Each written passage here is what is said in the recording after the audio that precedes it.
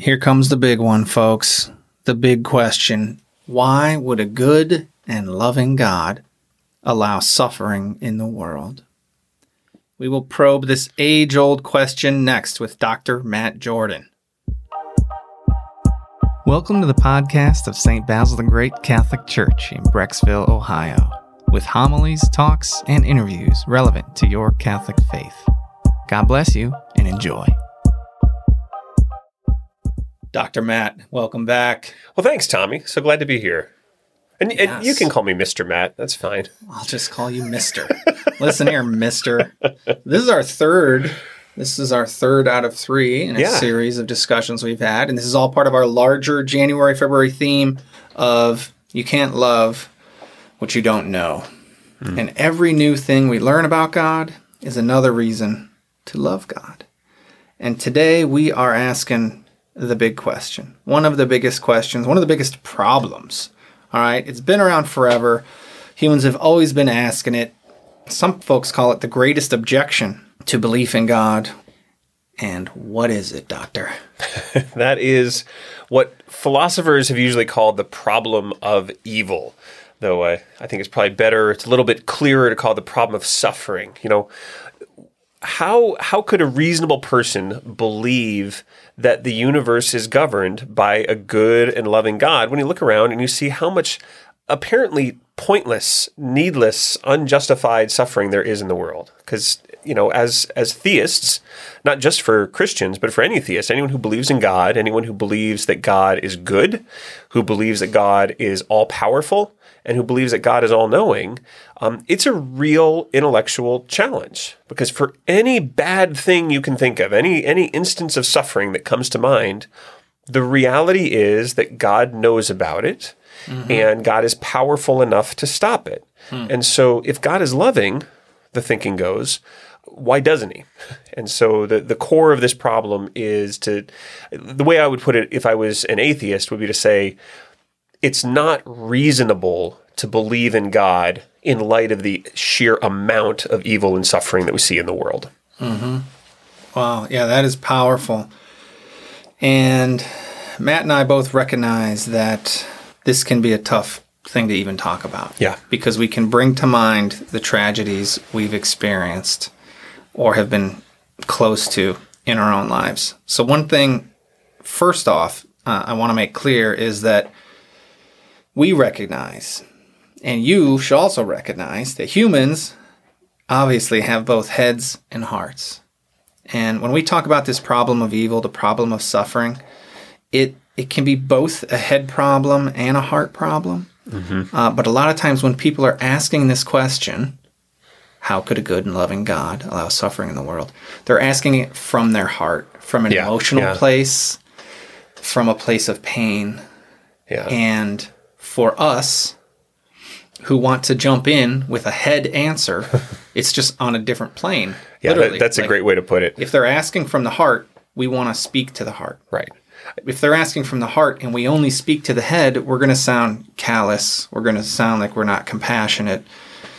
And we're not going to make any headway. Right. I think that's so crucial, right, to acknowledge the way you were there, Tommy, that they're both legitimate questions, right? I mean, it's not like there's something wrong with the person who has that heart issue, who says, God, I don't understand how you could allow this to happen to me, or, you know, this particular horrible thing, I don't know what to do with it. That's a legitimate response. I mean, you don't have to read very far in the Psalms, for example, to see that's there's certainly plenty of biblical examples of great heroes of the faith thinking in those kinds of terms.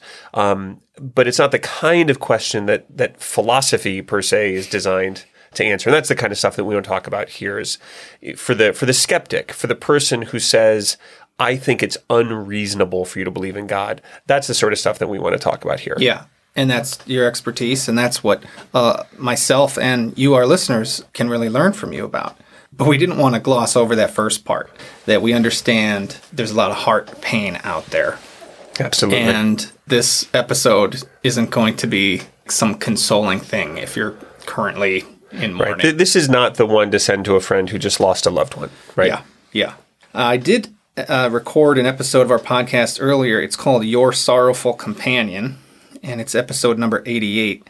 And that is about this loving God who doesn't just drop down some head answer from heaven, but instead comes down and suffers along with. And this is incarnational Christianity. Yeah. I mean, I think that you can't really give, so we're going to try to talk in what you might call a purely philosophical way, where we're not in any deep way helping ourselves to the richness of our Catholic faith.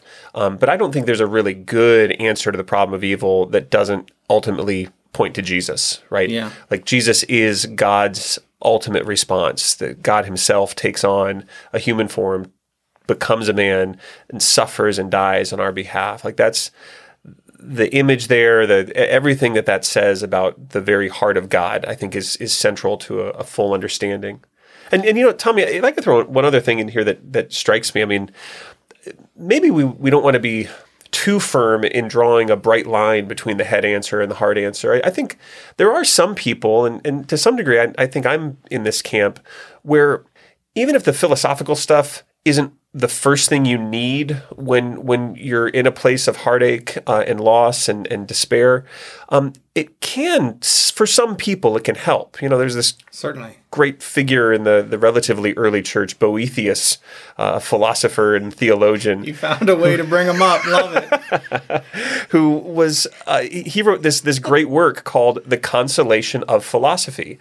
And he was, as I remember the story, he was like literally on his way to being martyred for the faith and started asking himself these questions about like, how could this be? And if God is good, how? And he wrote this great philosophical reflection. And for him, that was a crucial part of helping him to face his own martyrdom with courage and confidence in God. So I don't know. As much as I think it's important to recognize that philosophy is not designed to speak to the depths of our heart in that sort of way, we're also integrated beings as humans, right? And something can maybe speak to our heart and our head at the same time. So, and I think where this episode is going to bear fruit is this can give us, it can sort of arm us ahead of time. Like if we're not going through some painful mourning in our heart right now, but we firm up some of this stuff in our head later when that suffering does come, because it's bound to for all of us at some point, then this will be something we can rely back on. Yeah, that's a great way to put it. We won't have as many questions and doubts. We can say, okay. Yeah, you think I worked through that. Points, and, if I could believe in God when other people are suffering, maybe I can believe in God when I am too. Right. That's beautiful. I think it just came up with it right now. I like that. If I can believe in God when other people are suffering, maybe I can believe in God when I am too. Love it. All right. Can we get that on T-shirts? I think we might have a business opportunity coming up here. 25%. The last thing I'll say before we jump into some of the logic and the reason behind here is just this beautiful line from John Paul II. He says, and this goes back to what we were talking about before, about how Christ answers. He says, Christ does not answer directly and does not answer in the abstract this human questioning about the meaning of suffering. Man hears Christ's saving answer as he himself gradually becomes a sharer in the sufferings of Christ. I mean, that's a mystical two sentences and a lot of mystery there. But this the first couple minutes we've been doing here is trying to reverence the mystery and how this is a sacred and really painful thing for some people. But thanks be to 2,000 years of Catholic tradition, and thanks be to many more thousands of years before that of philosophers, we do have some answers. So we're going to get into some of those answers right now. How could a good and loving God allow suffering in the world? Where do we start? Boy, so we just want to dive into this, huh? Yeah. All right. We've been talking like 10 minutes. That's true. But you got to bear in mind, I have a PhD in philosophy. For me, it takes 10 minutes just to say what my name is. So, okay, I think that it's important to frame the question in the right way. I don't think, for some of the same kinds of reasons we were just alluding to, I don't think that it's helpful to focus on particular horrible things that happen and start speculating on, maybe God let this happen for this reason or for that reason or for this one. I think it's better to take a really wide-angle lens and say, look at this world we live in, full of, again, apparently pointless, needless suffering. And the question is, if you can imagine being in the place of God, and of course I don't want to sound irreverent at all when I say that, but if you're responsible to create a universe, right, and you're a good being, why would you create a universe that has any suffering at all in it? Why of all the infinitely many possibilities in front of you, why this one? And why not some other one that doesn't have all of that? And so I think the main answer that philosophers have given to this is to say, well, look, a good being, a good person, if we're sticking on the merely human level, doesn't necessarily eliminate all of the suffering that they could prevent, right? Anyone who's a parent knows what this is like. There might be times when you allow one of your children to suffer. Like, for example, you take a kid to the dentist and they don't want to go to the dentist and they don't like it, and it causes some suffering in their lives, or maybe you discipline a child and that's intentionally inflicting some kind of suffering on them. Well, why is that if you say you're a good parent? Well, because you're a good parent, you realize that there's a greater good that suffering makes possible, right? And so it's way too hasty if the skeptic says that a loving God would never allow suffering in the world, because what we all know is true is that loving persons or a loving God could allow suffering if there's a greater good that it brings about. So that's the first step, is to recognize that sort of logical distinction. And then you ask, well, what are the kinds of things that are possible in this world that make suffering happen? And the most common answer, and I think it's a good one, I don't think it's a complete answer, but is human freedom, right? If God's going to create a world, so let's put it this way. Suppose that you're trying to decide what kind of universe to create. One option is you could create nothing at all. Another option is you could create a physical universe, but one that has no life in it. So imagine a physical world where, there's stars and planets and stuff like that, but it's just all rock and fire, and that's it. And rock and stars are good, right? But is there something better than rock and exactly. stars? And so you might say, be even better than that would be if we had this physical world, but we introduced some living things in it, right? Things that increased the diversity and beauty of this creation, right? And that'd be even better than the universe that just has the physical stuff. Butterflies are cool. Yeah, butterflies are great, right? Flowers are great. All these things are worth having in the universe that you're creating. But there's something even better than that. And that's genuinely loving relationships. And it is creatures that can take actions for which they are morally responsible. Creatures, in other words, who are free to choose one action rather than another. So you might say, well, I'd like to create a universe that has free creatures in it. I think that would be a really wonderful one to make. But if they're going to be genuinely free, then their choices have to have consequences. If they're not merely going to be robots, or if their freedom isn't going to be simply some kind of cosmic joke. And so that immediately now introduces one major possible source of suffering, is that when free creatures use their freedom in ways that hurt other people. So that's a huge one. Another one. What's... I thought you were going to ask. Were you about to go to soul making? I was going to go to soul making. Okay, well, first, we didn't say the word love, though. I think I said it in passing. Oh, you did? Okay, sorry. But that's absolutely right. There's a big difference. There's a lot of stories out there of witches and magicians and others who can, make the person you desire fall in love with you by casting a spell, or you give them this secret potion or whatever, right?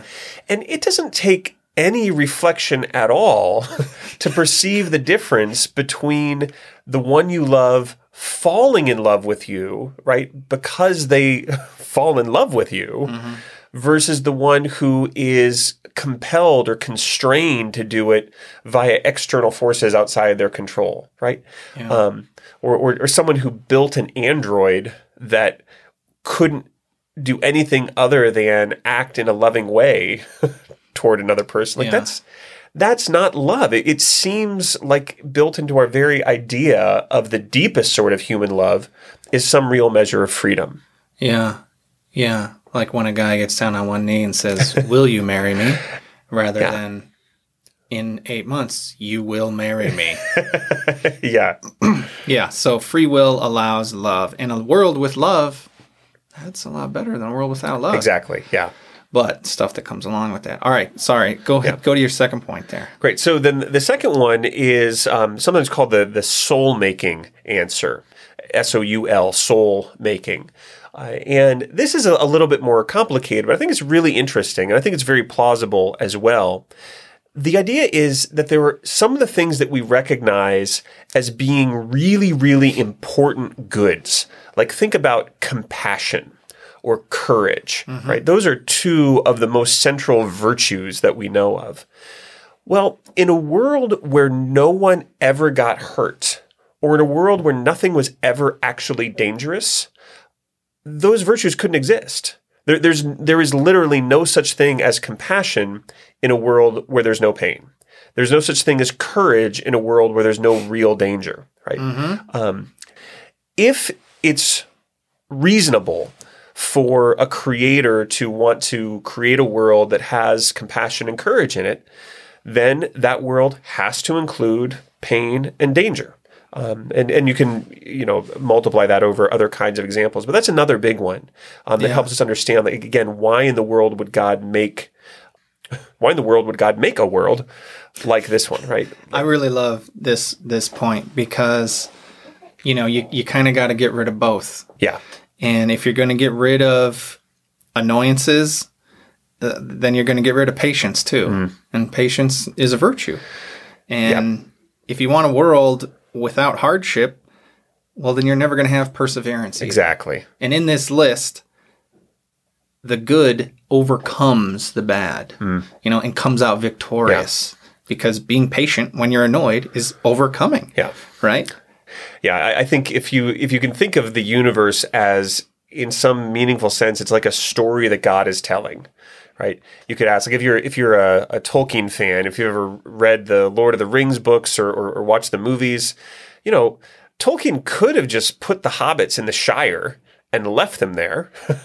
But there's something beautiful and wonderful about that story that wouldn't be there if it was just hobbits in the Shire the whole time. Yeah, it'd be cool. It would be nice, it would be good, right? Be pleasant, but it'd be pretty boring. Yeah. Although I don't know how boring. It seems like it'd be pretty good. Well, they did. They're pretty good parties. Party. Yeah. Yeah.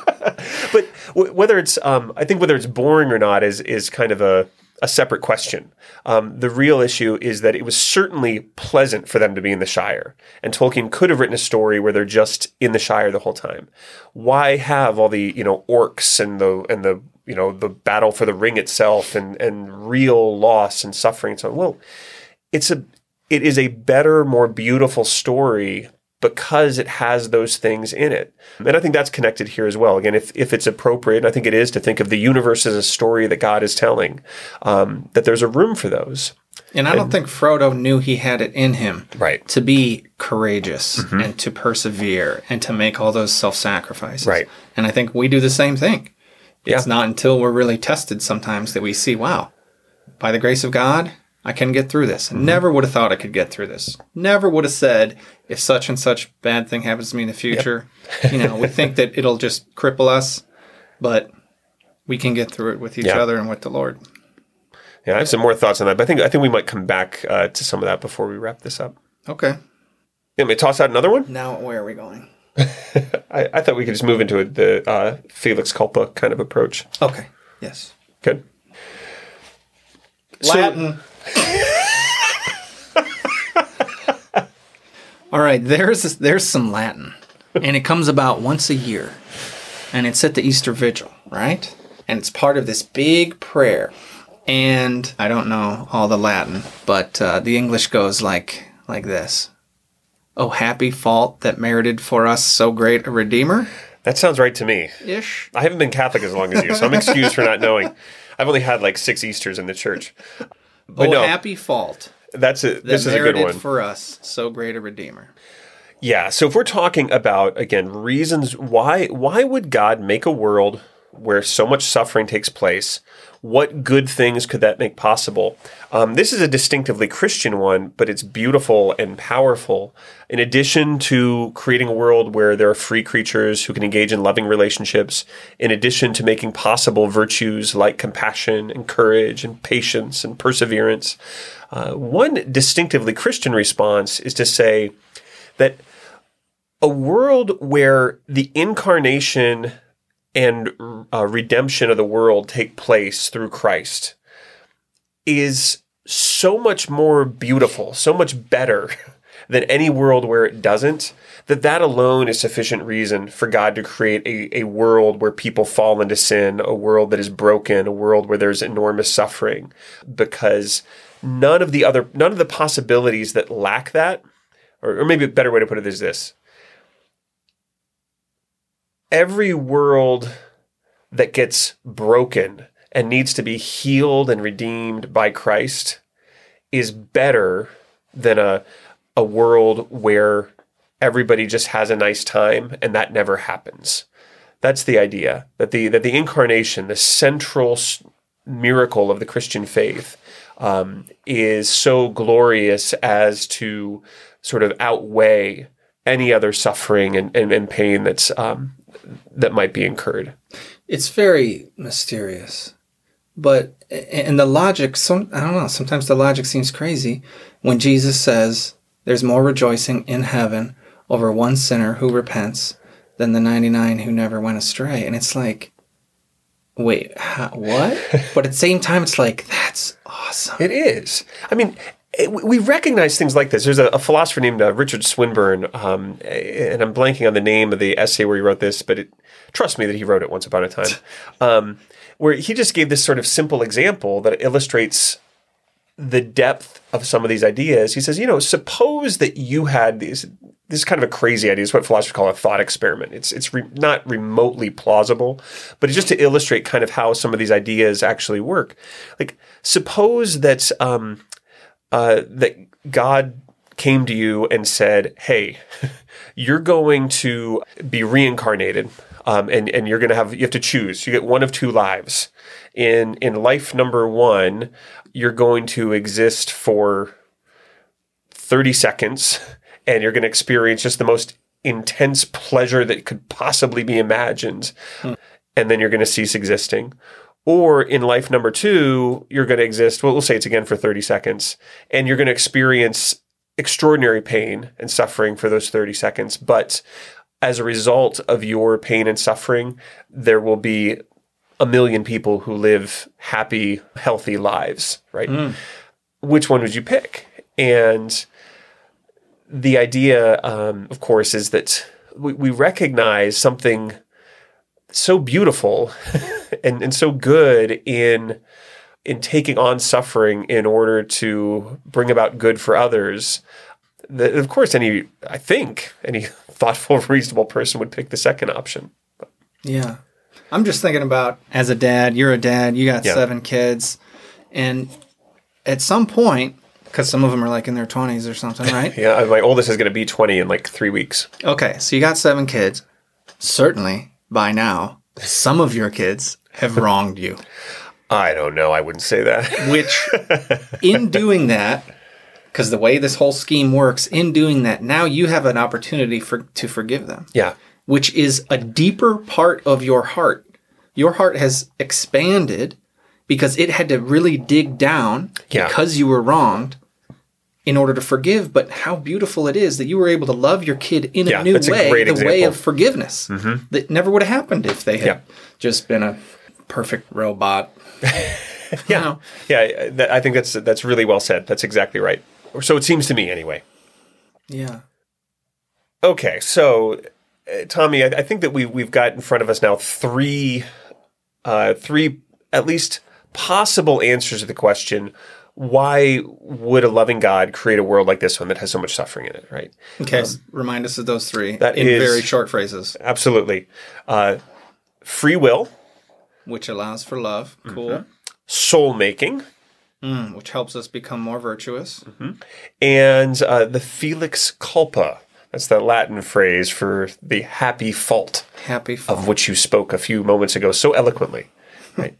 But the idea that a world where God becomes incarnate in Christ and redeems the world is better than any world where he doesn't, even a very, very pleasant one. So, but I think there's another kind of answer as well that we would be remiss if we didn't talk about at least a little bit. You might notice that, very attentive listeners might have caught that a second ago I said we've covered 3 possible answers. I didn't say plausible answers, although I think they're plausible. And I definitely didn't say 3 true answers, right? I'm not claiming to know for sure why God makes the choices that God does. And that connects to this other point that I want to make. You have a fancy degree. That's, in spite of that, in spite of the fanciness of that degree, I do not pretend to have plumbed the depths of the mind of God. So there's some humility here. Tell me about it. Well, I think it's a humility that's crucial for thinking well about this problem, which is that we just have to recognize that God's wisdom is so much greater than ours. I mean, if theism is really true, if God exists, his intellect, his perspective is radically different from ours, and surely there's going to be things that happen that make no sense to us. So let me see if I can motivate that idea with an example that one of my professors gave, and I'll give a shout out to Professor James Petrick of Ohio University, who was one of my philosophical mentors and is a really terrific human being and also a Catholic himself. And James gives this story to illustrate the way in which our moral perspectives can change. That is, our perspective on what's good and what's bad. Mm-hmm. He had, and I believe still has, an older brother. So like maybe 5-6 years older. And it's that sort of age gap where the younger brother really kind of worships the older one, right? So Mm-hmm. so he's like maybe 11 years old, 12, and he has a brother who's finishing up high school, and the older one is just his absolute hero. And as the older brother is wrapping up high school and getting ready to go to college, he says to his little brother, James, like, "Hey, James, this summer, before I leave for school, you and I are going to have one last adventure together. We are going to go camping for a week in the Rocky Mountains." I think that they lived in that part of the country or something. And James, little 11, 12-year-old James, like, "Oh man, this is amazing, right? Totally. I can't wait. This is going to be the greatest thing ever. We'll be catching fish. We'll have campfires. We'll be hiking in the wilderness. Maybe we'll see a bear. Like, this is the most amazing thing that could happen." Me and my brother. Yeah, exactly. And you can imagine, right, how awesome that would be. Well, I'm sorry to say that his brother got a girlfriend.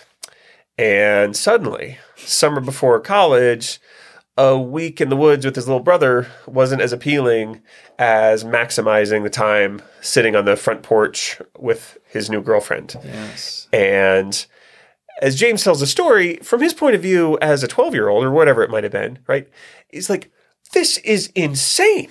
Like, who could possibly prefer to sit with a girl Cooties. over hiking in the wilderness? Like, this is obviously the wrong choice, right? Yeah. Well, 10 times out of 10. Wrong choice. Well, According to then, the 11-year-old. a few years later, right, he gets to be 14, 15, 16. So, like, he starts to mature himself. And suddenly, his perspective changes. Like, oh, I get it now. I see. Put it simply. How someone might make this choice and not necessarily be irrational in doing so, right? Well, think of that as the difference between a 17-year-old and an 11-year-old, right? In terms of maturity and perspective. I mean, that's nothing. And then you can expand it further. And for those of us who are parents, right, the difference between a 40-year-old and a 3-year-old, like, is way bigger. And there's lots of times that our 3-year-olds might not think what we're doing makes any sense at all. Like, why can't I have more candy? Or why would you take me to the doctor to get a shot? Like, all of these things. Yeah, because shots hurt. Yeah, but the parent knows what's good and allows these things to happen. Or maybe the parents appreciate things like, I don't know, wine or poetry or art or something where, like, the toddler literally can't even grasp them, right? Like try to get your 3-year-old to sit down and just contemplate a Caravaggio painting at the Cleveland Museum of Art, and like it's just not going to happen. But you reach a certain point of maturity, and you might say, wow, this is powerful. There's something beautiful and good here. Well, the gap intellectually between us and God is, it may be literally true to say it's infinitely greater than the gap between a 40-year-old and a 3-year-old. Like God's perspective, God's intellect are so many orders of magnitude superior to our own that we ought to expect that a world created by such a being is going to have things in it that we don't understand. And I think that's a reasonable and important thing for us to bear in mind. Yeah, that dose of humility, it's thinking that we could create a better universe. Yeah. I mean, how many days out of 7 in a week do I have my own life in order? And I think I can make a whole better universe. Yeah. Or rather, I mean, let me throw out one other thing that might be worth chewing on.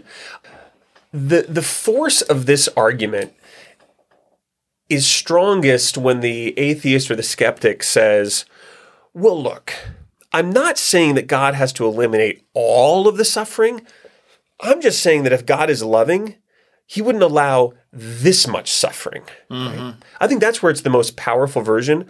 But I think that also reveals just how limited our understanding is.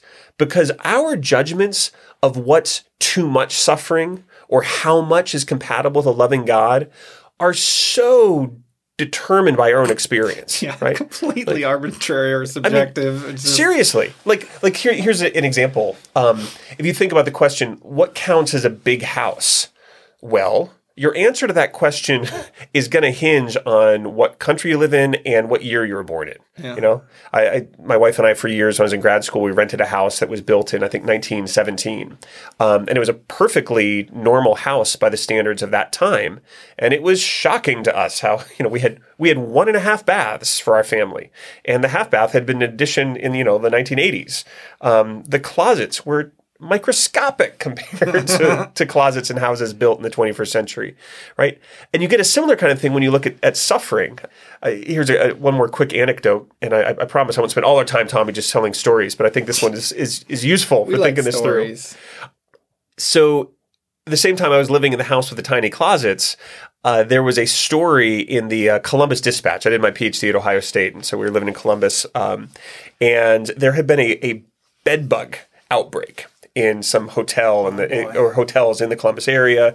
And there was all this, people were worried that this was going to be like a national thing. And I remember reading this and I was like so appalled and so like I remember thinking things like, what? It is the 21st century. Like this is America. Like how can there be bed bugs? That's just horrible and put awful. A man on the moon 40 years ago. Exactly. We haven't solved the bed bug thing? Exactly. There can't be bed bugs, right? This is revolting. And the idea of little bugs climbing on me while I'm sleeping and biting me. And this is unacceptable. Completely unacceptable.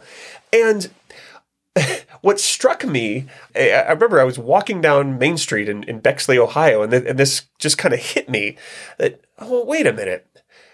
Imagine a world in the distant future, because it struck me that years ago, people used to have bed bugs, right? That's why I was thinking to myself, it's the 21st century. Because in the 19th century, in the 18th century, everybody had bed bugs, right? Good night, sleep tight, don't let the bed bugs bite. Mm-hmm. Why was that a little rhyme? Because you probably had bed bugs, right? That was just a thing, and people lived with it, and it was fine. Nobody was, torn up about it the way that I was in danger of being torn up about it.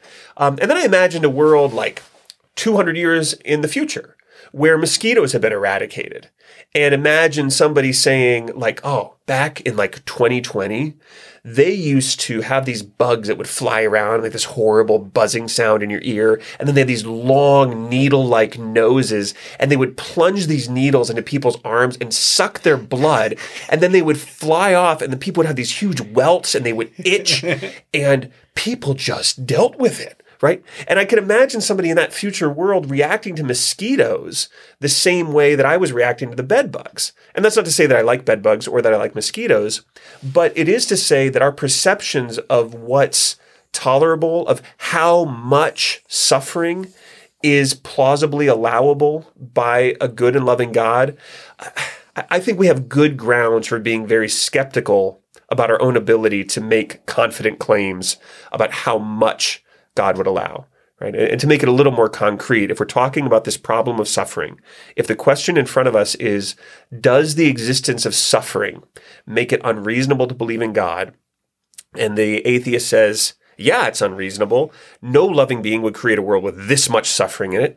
Well, then the question becomes, well, how much would God allow, right? Would a good and loving God allow? If you imagine world history, but just take out the Holocaust, would that be okay? Or take out the Holocaust and take out slavery in the United States? Would that then be compatible? Or like what exactly are you saying that God should have done instead? At what point would the amount of suffering be little enough that you would say belief in theism is now reasonable? Yeah. While you were talking about this limited knowledge that we have and recognizing that it's limited, it brought to mind something I read in a Peter Kraft book once, and his analogy is this. He said, picture two babies in the womb. They're twins, okay? They're growing up. They're like 6 or 7 months along, and pretend that, they're hanging out and they can talk to one another. Yeah, I'm with you. And some of these, the ones, philosophers love this kind of thing. Yeah, totally. The one says to the other, like, why do you think we have feet? Like, what's the purpose of that? Yeah. And the other one is just like, I have no idea. It must be a mistake. Must be some sort of mistake because we don't need it right here in this world because there are no sidewalks in wombs. And then they keep having this philosophical discussion and they're wondering, do you think that there'll be life after birth? Is there another world outside of this world? Or is this womb all there is? And I just love that analogy. Oh, that's great. That's fantastic. Yeah, the feet, legs that babies have no use in the womb. But they are very useful after they're born. Yeah. And for us to realize we're in the womb of the earth. Yeah. We're in the womb of a mortal life. And there might be things, and maybe suffering is one of those things, that is kind of mysterious here, but it sure has some use in the bigger picture. Yeah. I mean, I would also connect that back to the earlier idea that I tossed out of if we think of the universe as a story that God is telling, awfully important to remember that we're in the middle of the story, right?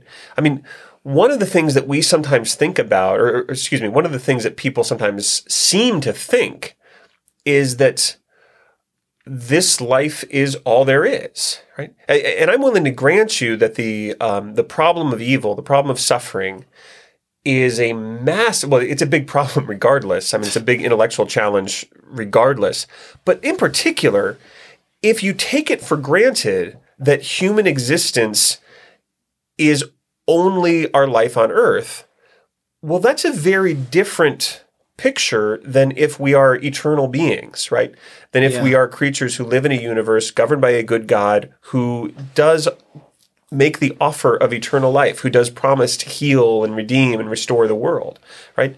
This isn't the end of the book. We're out of the Shire, to take the Lord of the Rings example, but we're somewhere along the road. We haven't gotten back yet. We haven't, fought the battle, or maybe we're in the middle of the battle, right? But this isn't the last chapter of the book. And that's awfully important to remember. Yeah, it's important because, it'd be like taking the last 10 chapters out of a book. Right. It's like the story's not going to make sense. But Exactly. if you have those chapters available to you, right, to where you can say, okay, if there is an afterlife, maybe that's a place where ultimate justice is done. Right.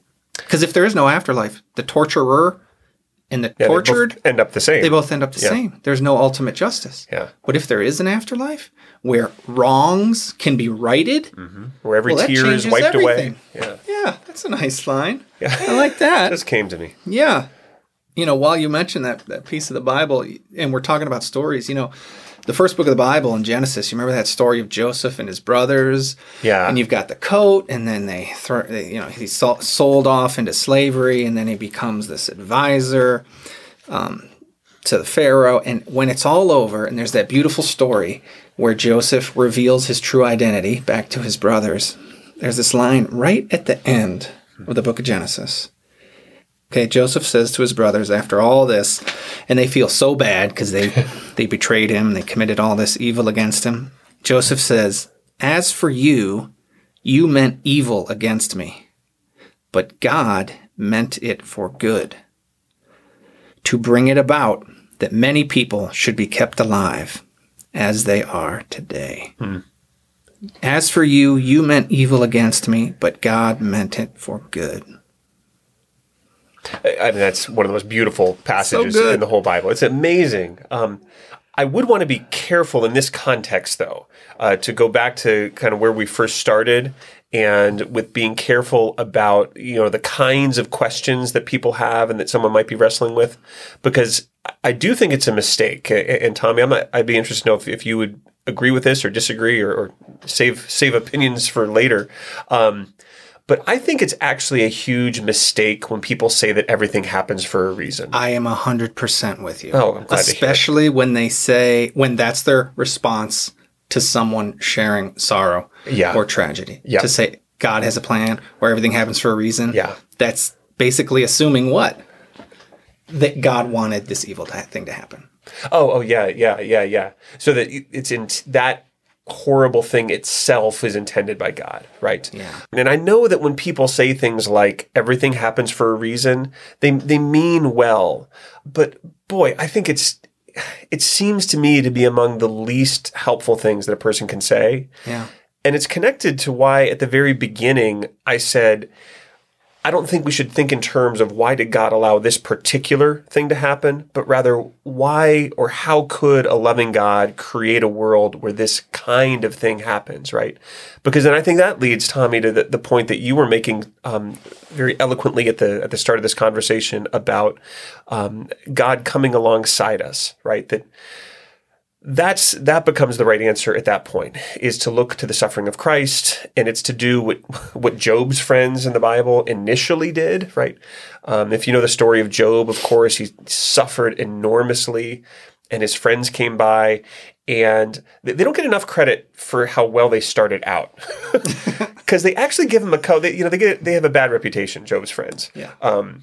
But they do start out the right way. They just sit with him, right? And that's sort of what some people call a ministry of presence, right? Mm-hmm. Just being there with someone in their suffering is often the most powerful thing that can be offered. They don't screw up until they start telling Job why he suffered these losses, right? But I think that's very, very important, and it's crucial to recognize when we're thinking about these things, how dangerous that sort of response can be. Yeah, because it sort of makes it sound like God willed. He wanted that bad thing to happen. That's he has this plan, and he wants the bad thing to happen to you so that something good will happen later. But it's like God doesn't will any evil. Yeah. But when an evil happens, he is up there and he's like, and he's like working, he's fashioning, like, I'm going to make it possible for a greater good to come from this. All things work together for good for those that love God, right? That's and we're not promised that we will see that in our lives. We're promised that it's true, even if it's not apparent how it works out. Yeah. All right. Well, in our prep for this session, we came all across this C.S. Lewis quote, and he says things so well sometimes. He says, God whispers to us in our pleasures, speaks to us in our conscience, but shouts in our pains. That is his megaphone to rouse a deaf world. Yeah, it's a great line. It's a great line. And really what Lewis is giving us there is one more reason why a loving God might allow a world like this one with so much apparently pointless suffering, right? Which is, it's awfully hard in the face of suffering to say that this world is our ultimate home, that this is the place where we belong, that this is the place where we fit.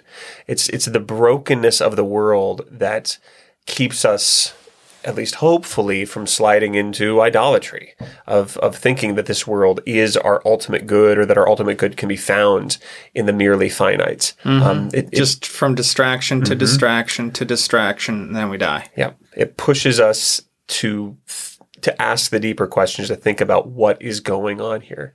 And that actually, Tommy, if I can throw in one other thing before we wrap up, some people have suggested that the experience of evil is actually a big problem for atheists too. And I think that's right, although it sounds strange.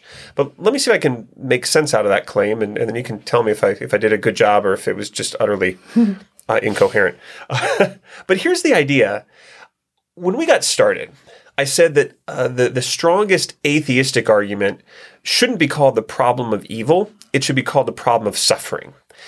And that's because suffering is just sort of it's a biological fact, or it's a real feature of our experience. There's nothing morally laden.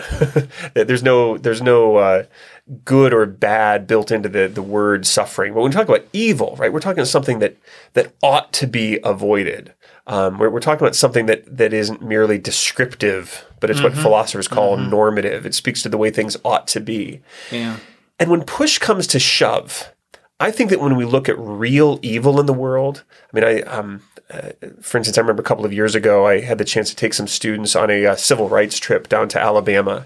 And we went to the new lynching memorial that's down there. And it is, I'm getting goosebumps thinking about it. It was one of the most powerful things I have ever seen, this memorial to men and women who had been brutally tortured and murdered by just this most hateful, straight up racists that the world has ever seen. It is stomach churning. It is powerful. It's incredible, and it was shouting in your pain. Yeah, well, yeah, I think that's right. And you can't look at the sculptures there or the monuments there and not cry out for justice and not say, it's not supposed to be like this. This is wrong. It's not just bad, right? It's not just, I know that might sound like a weird distinction, but I mean, it's not merely, oh, how sad it is that these people suffered so much, right?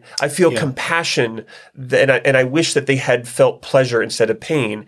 It's, no, the pain's horrific, but the injustice of it is possibly even worse. Like the dehumanizing, the sheer, utter evil, the wrongness, it shouldn't be like this.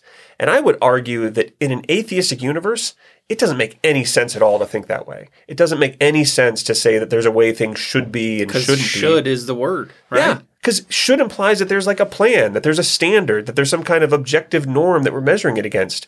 And in an atheistic universe, there's anything like that. There's no ultimate arbiter of right and wrong. There's no purpose behind the universe, no reason why we were made.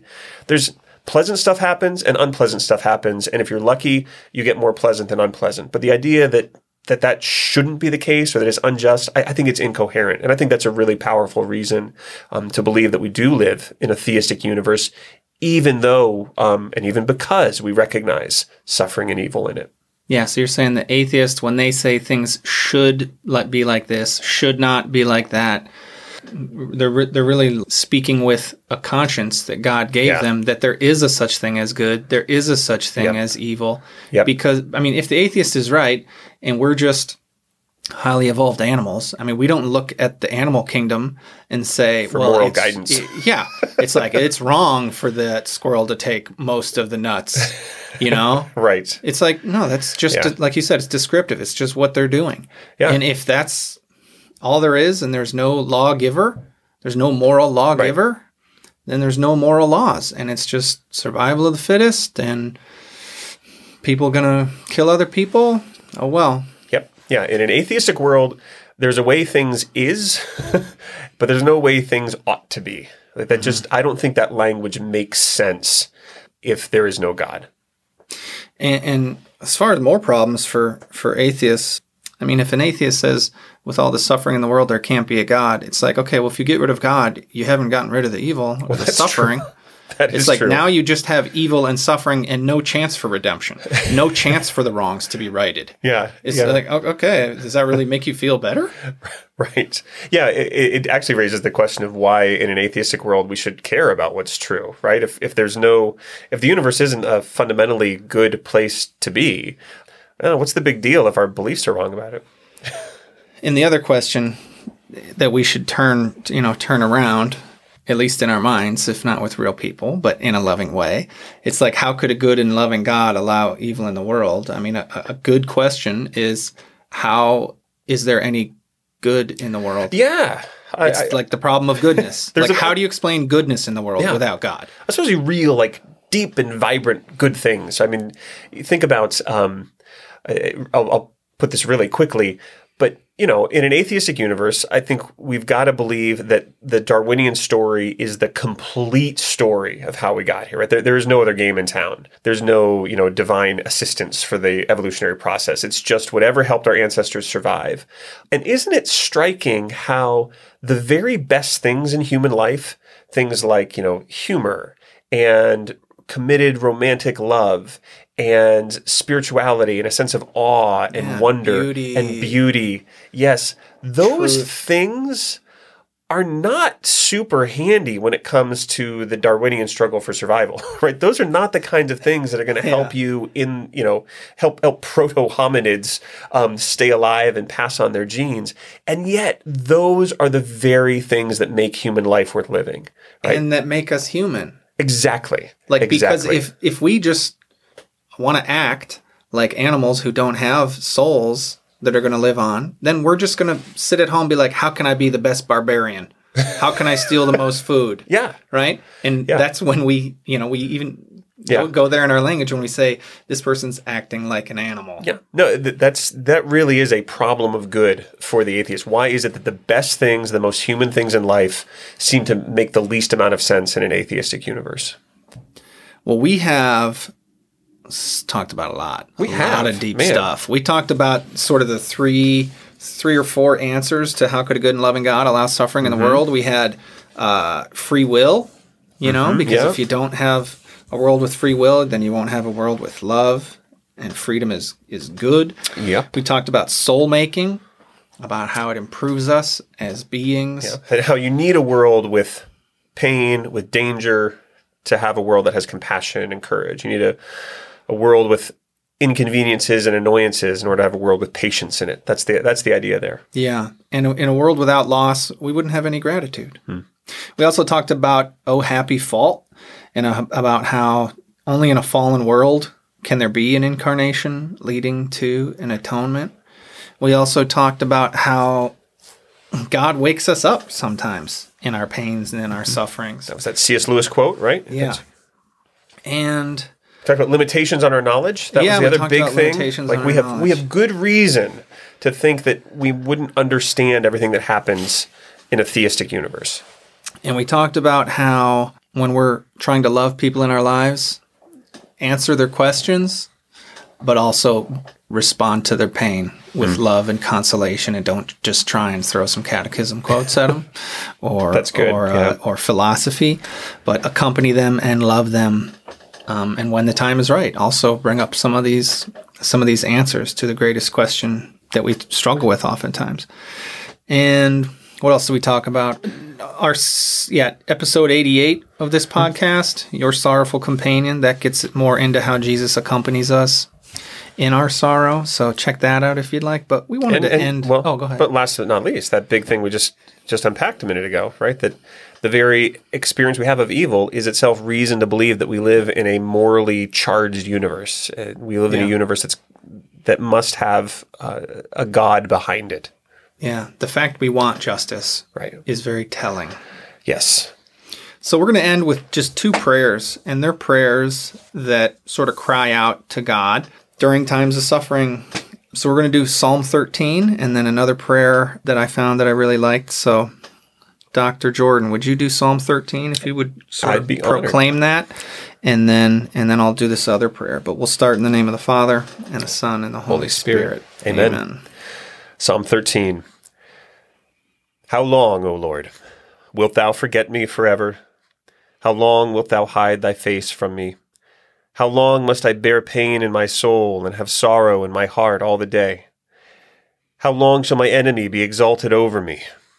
Consider and answer me, O Lord my God. Lighten my eyes, lest I sleep the sleep of death, lest my enemies say, I have prevailed over him, lest my foes rejoice because I am shaken. But I have trusted in thy steadfast love. My heart shall rejoice in thy salvation. I will sing to the Lord because he has dealt bountifully with me. This prayer is called Learning Christ. Teach me, my Lord, to be sweet and gentle in all the events of life, in disappointments, in the thoughtlessness of others, in the insincerity of those I trusted, in the unfaithfulness of those on whom I relied. Let me put myself aside to think of the happiness of others, to hide my little pains and heartaches so that I may be the only one to suffer from them. Teach me to profit by the suffering that comes across my path.